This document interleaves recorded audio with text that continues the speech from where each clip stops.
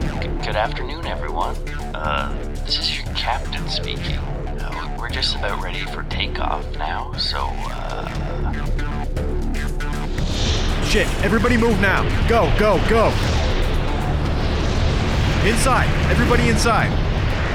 To the stairs, quickly. Everyone head to the roof. The helicopter's waiting there. Go. No, you're lying. That's what demons do. They lie to cause men of God to doubt. I'm not telling any lies now, Father. I can feel it in your soul that you know what I say is true. There's so much blood everywhere. Where be the rest of him? I can't tell. What is doing this, Mr. Simon? That couldn't have been done by no man, I swears it. I don't know. From the minds of true crime guys comes Sandu Stories. Our brand new channel devoted to our previously Patreon exclusive content, where we'll be bringing you our own version of true crime what-ifs and other audio dramas, one season at a time. Join us wherever you get your podcast on February 7th. Now, let's get strange. I can feel your fear growing and your faith dwindling. It's an intoxicating feeling. February 7th.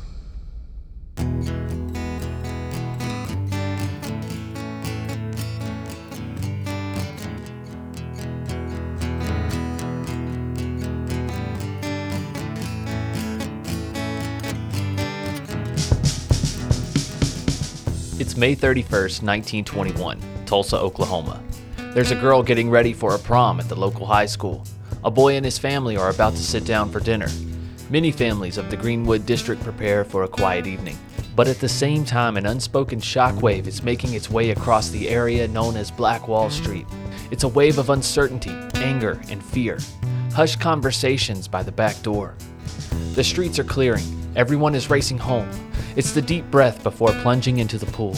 The quiet before the storm. The calm before the chaos.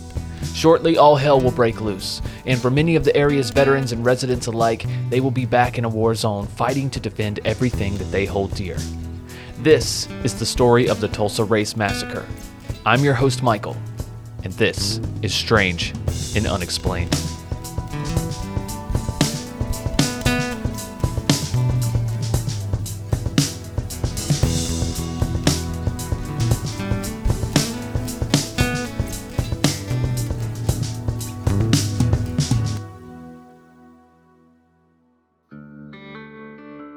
The first firebombing of a U.S. city didn't take place during the Second World War, but 2 decades earlier, in Tulsa, Oklahoma. It was the first and only aerial bombing of an American city in history, and it didn't involve a war or a foreign power. Rather, it pitted American against American in a horrific battle along racial lines, all set ablaze by an incident in an elevator. No one is sure what happened in the elevator that day.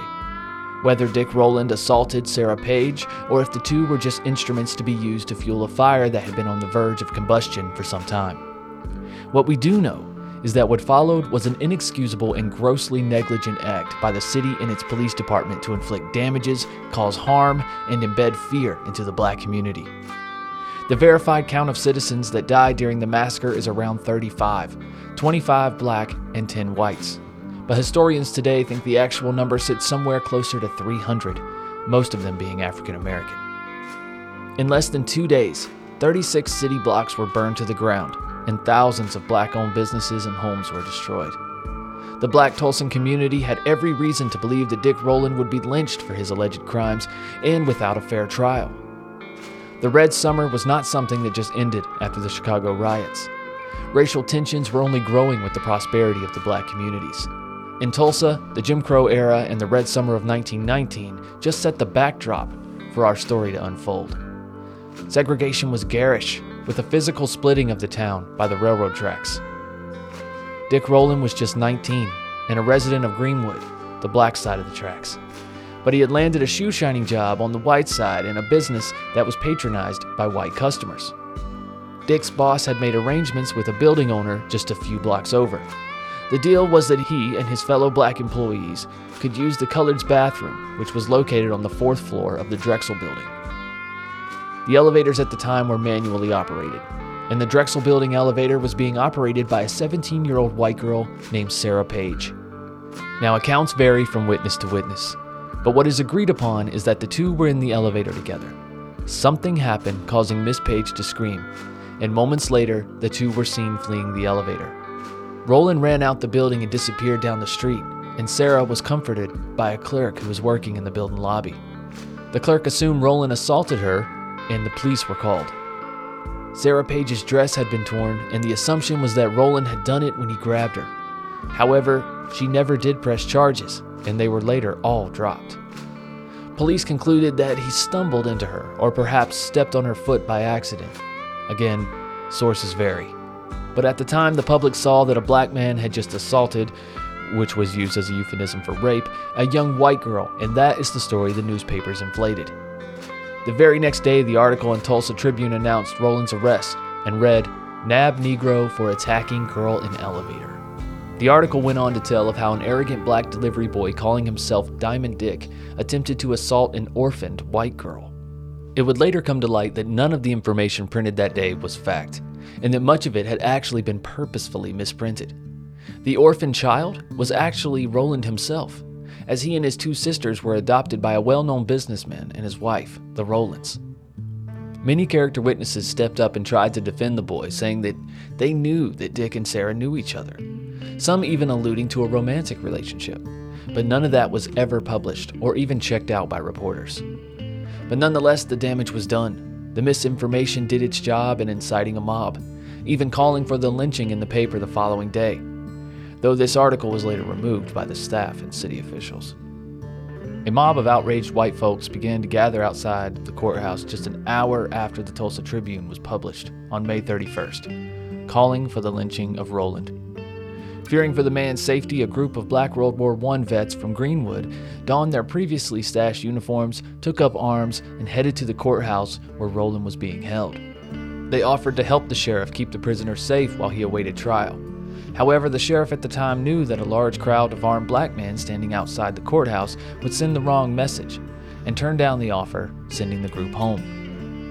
The sheriff's concerns, of course, had merit, as they already had a large mob outside that was beginning to grow. A second time, the group marched to the courthouse, offering their services, but were again sent home. However, by now the crowd outside had grown and numbered in the 100s. Again, the details about who took the first shot vary from source to source, but most believe the first shot rang out after a struggle between two men, one white and one black. There was an exchanging of shots on the courthouse steps that left 2 black men dead, along with 9 to 10 white men. Knowing they were outnumbered, the Greenwoods retreated back across the tracks. But this just added fuel to the fire. The white community now had a reason to assemble and take revenge on the mob that had killed some of their own. At the eruption of violence, municipal and county authorities failed to take actions to calm or contain the situation.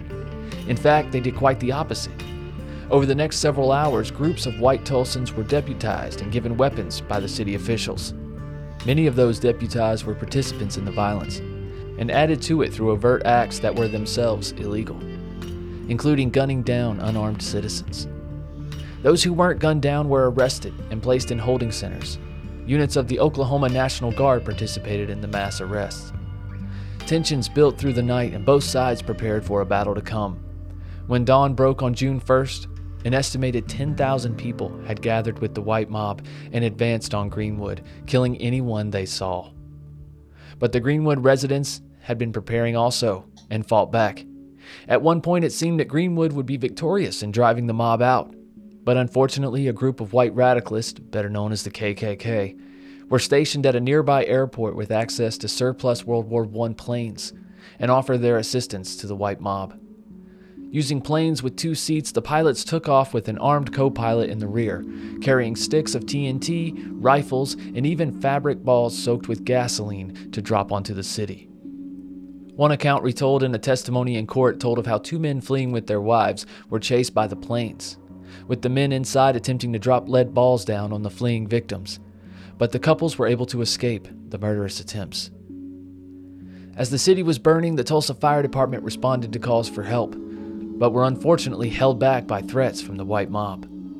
The mob then entered the burning city and stole, damaged, and destroyed all personal property left behind by those fleeing for their lives. It's estimated that over 1,200 buildings were burned. This included homes, businesses, churches, schools, libraries, and even a hospital. Though they were drastically outnumbered, Black Tulsans fought valiantly to protect their homes, families, and way of life. Again, no one can be sure of the number of dead. The only record kept about it was by the American Red Cross, who claimed to have to provide for 37 gravediggers after the events. Many believe there are numerous unmarked graves throughout the Tulsa area, and only recently has the city agreed to put efforts towards finding them. No insurance claims were ever paid out to any of the Black citizens who applied, and no civil claims were ever awarded in court either. No white citizens were ever charged or jailed for the murders or the destruction of property. None of the planes used were impounded or fined. No pilot was ever arrested or charged or even disciplined. In fact, the Tulsa police would later even hire the same plane company who owned the planes used in the firebombing to do the aerial survey of the damages done in the Greenwood area. Meaning not only did they get away with murdering innocent people and causing millions in damages, but they also got paid to document their own unholy efforts. Scholars would later discover that city officials were found to have attempted to expunge the event from history, removing the newspaper articles and destroying police and militia records. As a result, the events of the Tulsa Race Massacre were rarely ever taught in school, or documented in history books, or even talked about among those who had witnessed the horror. The city of Tulsa itself did not officially acknowledge what happened on that day until 75 years later, in 1996. Though the attempts to cover up and remove evidence of the massacre were rigorous, many photographs taken that day had actually been preserved. Not because they were going to be used as historical records, but instead because they were turned into horrific postcards used by radicalists to brag about their efforts on that day. Images showing bodies and buildings burning, Black people being beaten or chased, and the entire district covered in black smoke were passed as trophies. They were accompanied by sick captions with writings that bragged, quote, "Little Africa on fire," or "Charred Negro," "Captured Negroes," or "Running the Negroes out of Tulsa," or just simply "Tulsa Race Riot." But now those postcards hold a different purpose, one that helps to provide insight into and even prove the existence of an event that Tulsa officials have tried dearly to erase. We have a shared responsibility as citizens of a united nation to not only preserve our histories, but also to learn from them. We can only do this by acknowledging what actually happened, not by ignoring it.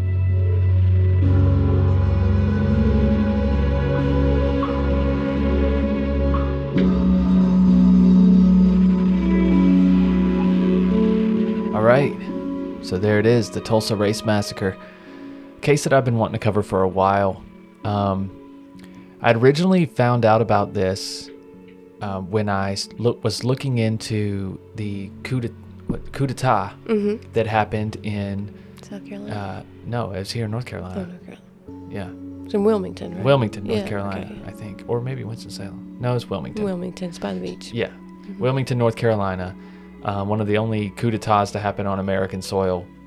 And very similar to this, the town of Wilmington was starting to grow in prosperity and wealth, and it was majority Black populated, majority Black owned. And the government just could not stand by. This one a little bit different. It's sparked by this racial event, so to speak. Yep. But you have to be naive to think that surrounding towns, surrounding counties weren't already keeping an eye on this little area of Tulsa. Well, the KKK presence in Tulsa, we know for a fact was growing and had doubled at the time. So it was very clear in their records. Yeah. Yeah. Absolutely. This has, and like I said in the main part of the podcast, it's been basically buried for 75 years, but it really started to make the headlines again when HBO came out with a series called Watchmen. If you're unfamiliar, Watchmen is a Marvel series. But in the cold open, the first scene of Watchmen, the series, is basically this Tulsa Race Massacre. It is a version of it. It opens with a young boy who is sitting inside the Dreamland Theater while his mother plays the movie's accompanying piano music, and the mob is attacking outside. Mm-hmm. And, you kind of get it. You get to experience it firsthand in real time. And it is a traumatic scene. Yeah, it is. Like, it's hard to watch. Yeah, in every way, shape, or form. And it's even harder to watch knowing that it really happened. Mm-hmm. Yeah. And that it was covered up for so long. Yeah. But this is just one of those history lessons, a lot like the Central Park episode, that I feel like need to be told. These are things that are left out of history books. These weren't even... God, we didn't even have a sniff of this when we were in school. No, I didn't know nothing about this. I didn't know nothing about this. I didn't know nothing about the only... Learned about it through a comic book. Exactly. Didn't know nothing about the coup d'etat that happened here in North Carolina, in our own state. Yep. So it's just, there's no telling how much of our history and our nation's history and dark history is being buried or is still buried. Yeah. But when things like this come to light, I feel like they need to be exposed. They need to be exposed so people can heal, so people can work through them. So they can learn from them. Learn from them. Yes, absolutely. Absolutely. So that's mine and Kristen's thoughts on the Tulsa Race Massacre, and we really enjoyed doing this case. Mm-hmm. Really did. I love these, like I said, I love these history lessons. They are sad, horrible parts of our history, but I love being able to get this out there and to spread the awareness around these. Mm-hmm. And there'll be more news, I know, about this coming out soon, because the city of Tulsa has, I think it's the city, has basically like said yes to studying different areas. They're looking for mass graves. Yes, basically. in search of the graves and the bodies. They're searching. And see, what's crazy is they say that the official count says 35 dead. Mm-hmm. Well, okay, if there's only 35 dead, why did you assign 37 grave diggers to go out there? Like they each going to dig one grave and then have two extra. Yeah, and you got two in case, for water breaks? Right. For bathroom breaks? What's going on here? You wouldn't need that big of a group of men to bury, 20 guys. No, that makes no sense. So we know the number is much, much higher. Mm-hmm. And if they were swarming on this area of Tulsa with 10,000 people, like, come on. Yeah, right. I mean, if you think 35 is the end number, then you're just being naive. Yeah, you're just being thick about it, because that's just impossible. Yeah. There's just no way, guys. The number of lives lost here, we may never know. Yeah. We may never know. That's our opinion. But like I said, if you just look at what the Red Cross does tell you, and that's official, that they supplied 37 grave diggers after the event. Like you say, you got 35 victims. That just don't. Like they didn't even report the amount of victims. Oh yeah, of course not. What I'm saying? Like that should tell you right there. Yeah, and there were victims on both sides as well. Oh yeah. There was all types of casualties. No one wins in these situations. No one wins. No. So, all right, you got anything else you want to add? No. That's pretty much it. All right, well, guys, this is kind of a different episode. I know it's already a somber episode, but moving forward, we will no longer be blessed with the Lorne synopsis. We will not. Lorne is he's stepping away from podcasting. We have no hard feelings, Lorne and I. He's still going to be part of True Crime Guys Productions and help out when he can. He just doesn't have the time in his life right now to podcast.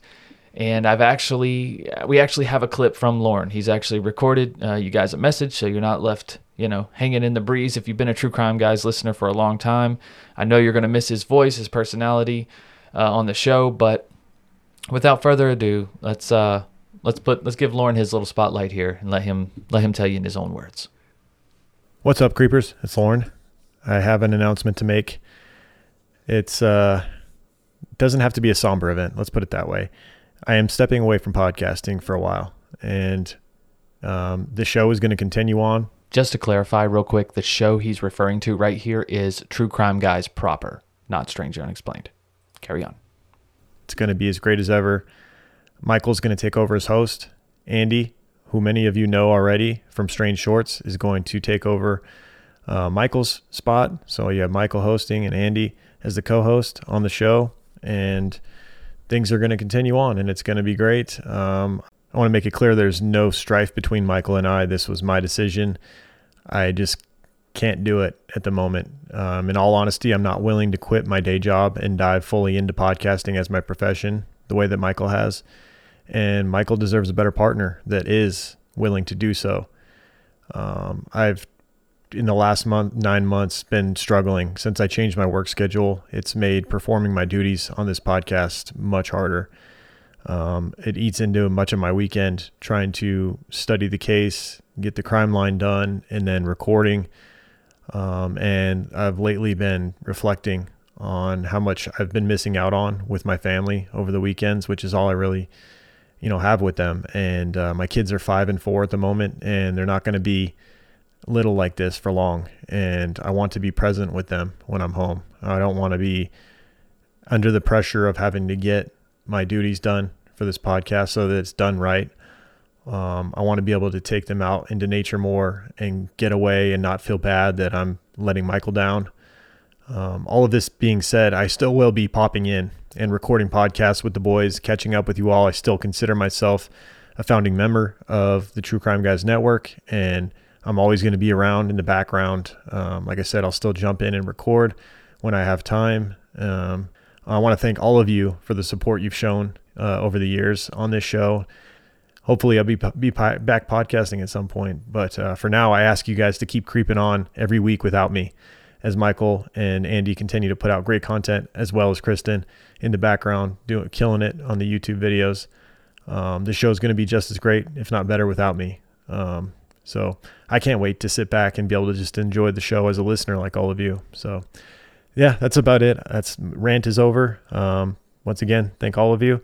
And you'll be hearing from me. I'll be around. You can still find me on social media and whatnot. And like I said, I'll jump in on an episode here and there, hopefully adjust the banter here and there, maybe even a synopsis here and there. But for now, I need to get back to family time and doing what's right for me at the moment. So thanks again. Keep creeping, guys. And that pretty much concludes the saddest episode I think we've ever done on Strange Unexplained, which is really saying something. We cover some really sad stuff on here. No, don't mean to bring you guys down. I just thought what better way to announce it than in his slot of Lauren's synopsis. We don't really know what we're going to do here. Maybe Andy will jump in the future and do Andy's synopsis. You already get Kristen and my opinion here on the after show, so we don't know. Maybe we won't even plug in a synopsis person here. Maybe we'll just keep rolling like we're doing. But we appreciate you guys supporting everything we do here at True Crime Guys Productions. The number one way to support the show, and we appreciate it more than you know, is patreon.com/SandU podcast, Sandu podcast, patreon.com/Sandu podcast. For just $3 a month, you can get access to everything we make here at Sandu. You get access to Strange Shorts every single Monday with Andy and myself. You hear every 4th episode for free on the free platform. But we actually do that show every Monday. So if you join Patreon for just $3 a month, you get access to that every single Monday, as well as Sandu Stories. If you haven't heard and you're only on the free platform, you're not a patron member, Sandu Stories just hit the free platforms on February 7th. You might be hearing this on February 9th if you're on Patreon, or, later if you're on the free platform. But either way, February 7th, the first episode of Sandu Stories, Season 1, Episode 1, came out. And those new episodes will come out bi-weekly every other Tuesday. Okay? And again, that's wherever you listen to podcasts. Please go subscribe, go rate, go leave a review if you are so inclined. And if you are able to, we appreciate that very much. If you have any case suggestions, please hit me up at Sandu Podcast on Instagram, Twitter, Facebook, wherever, or you can just email me at sandupodcast@gmail.com. All right? Well, until next time, guys, just keep being strange. Just don't be strangers. All right? We'll see ya.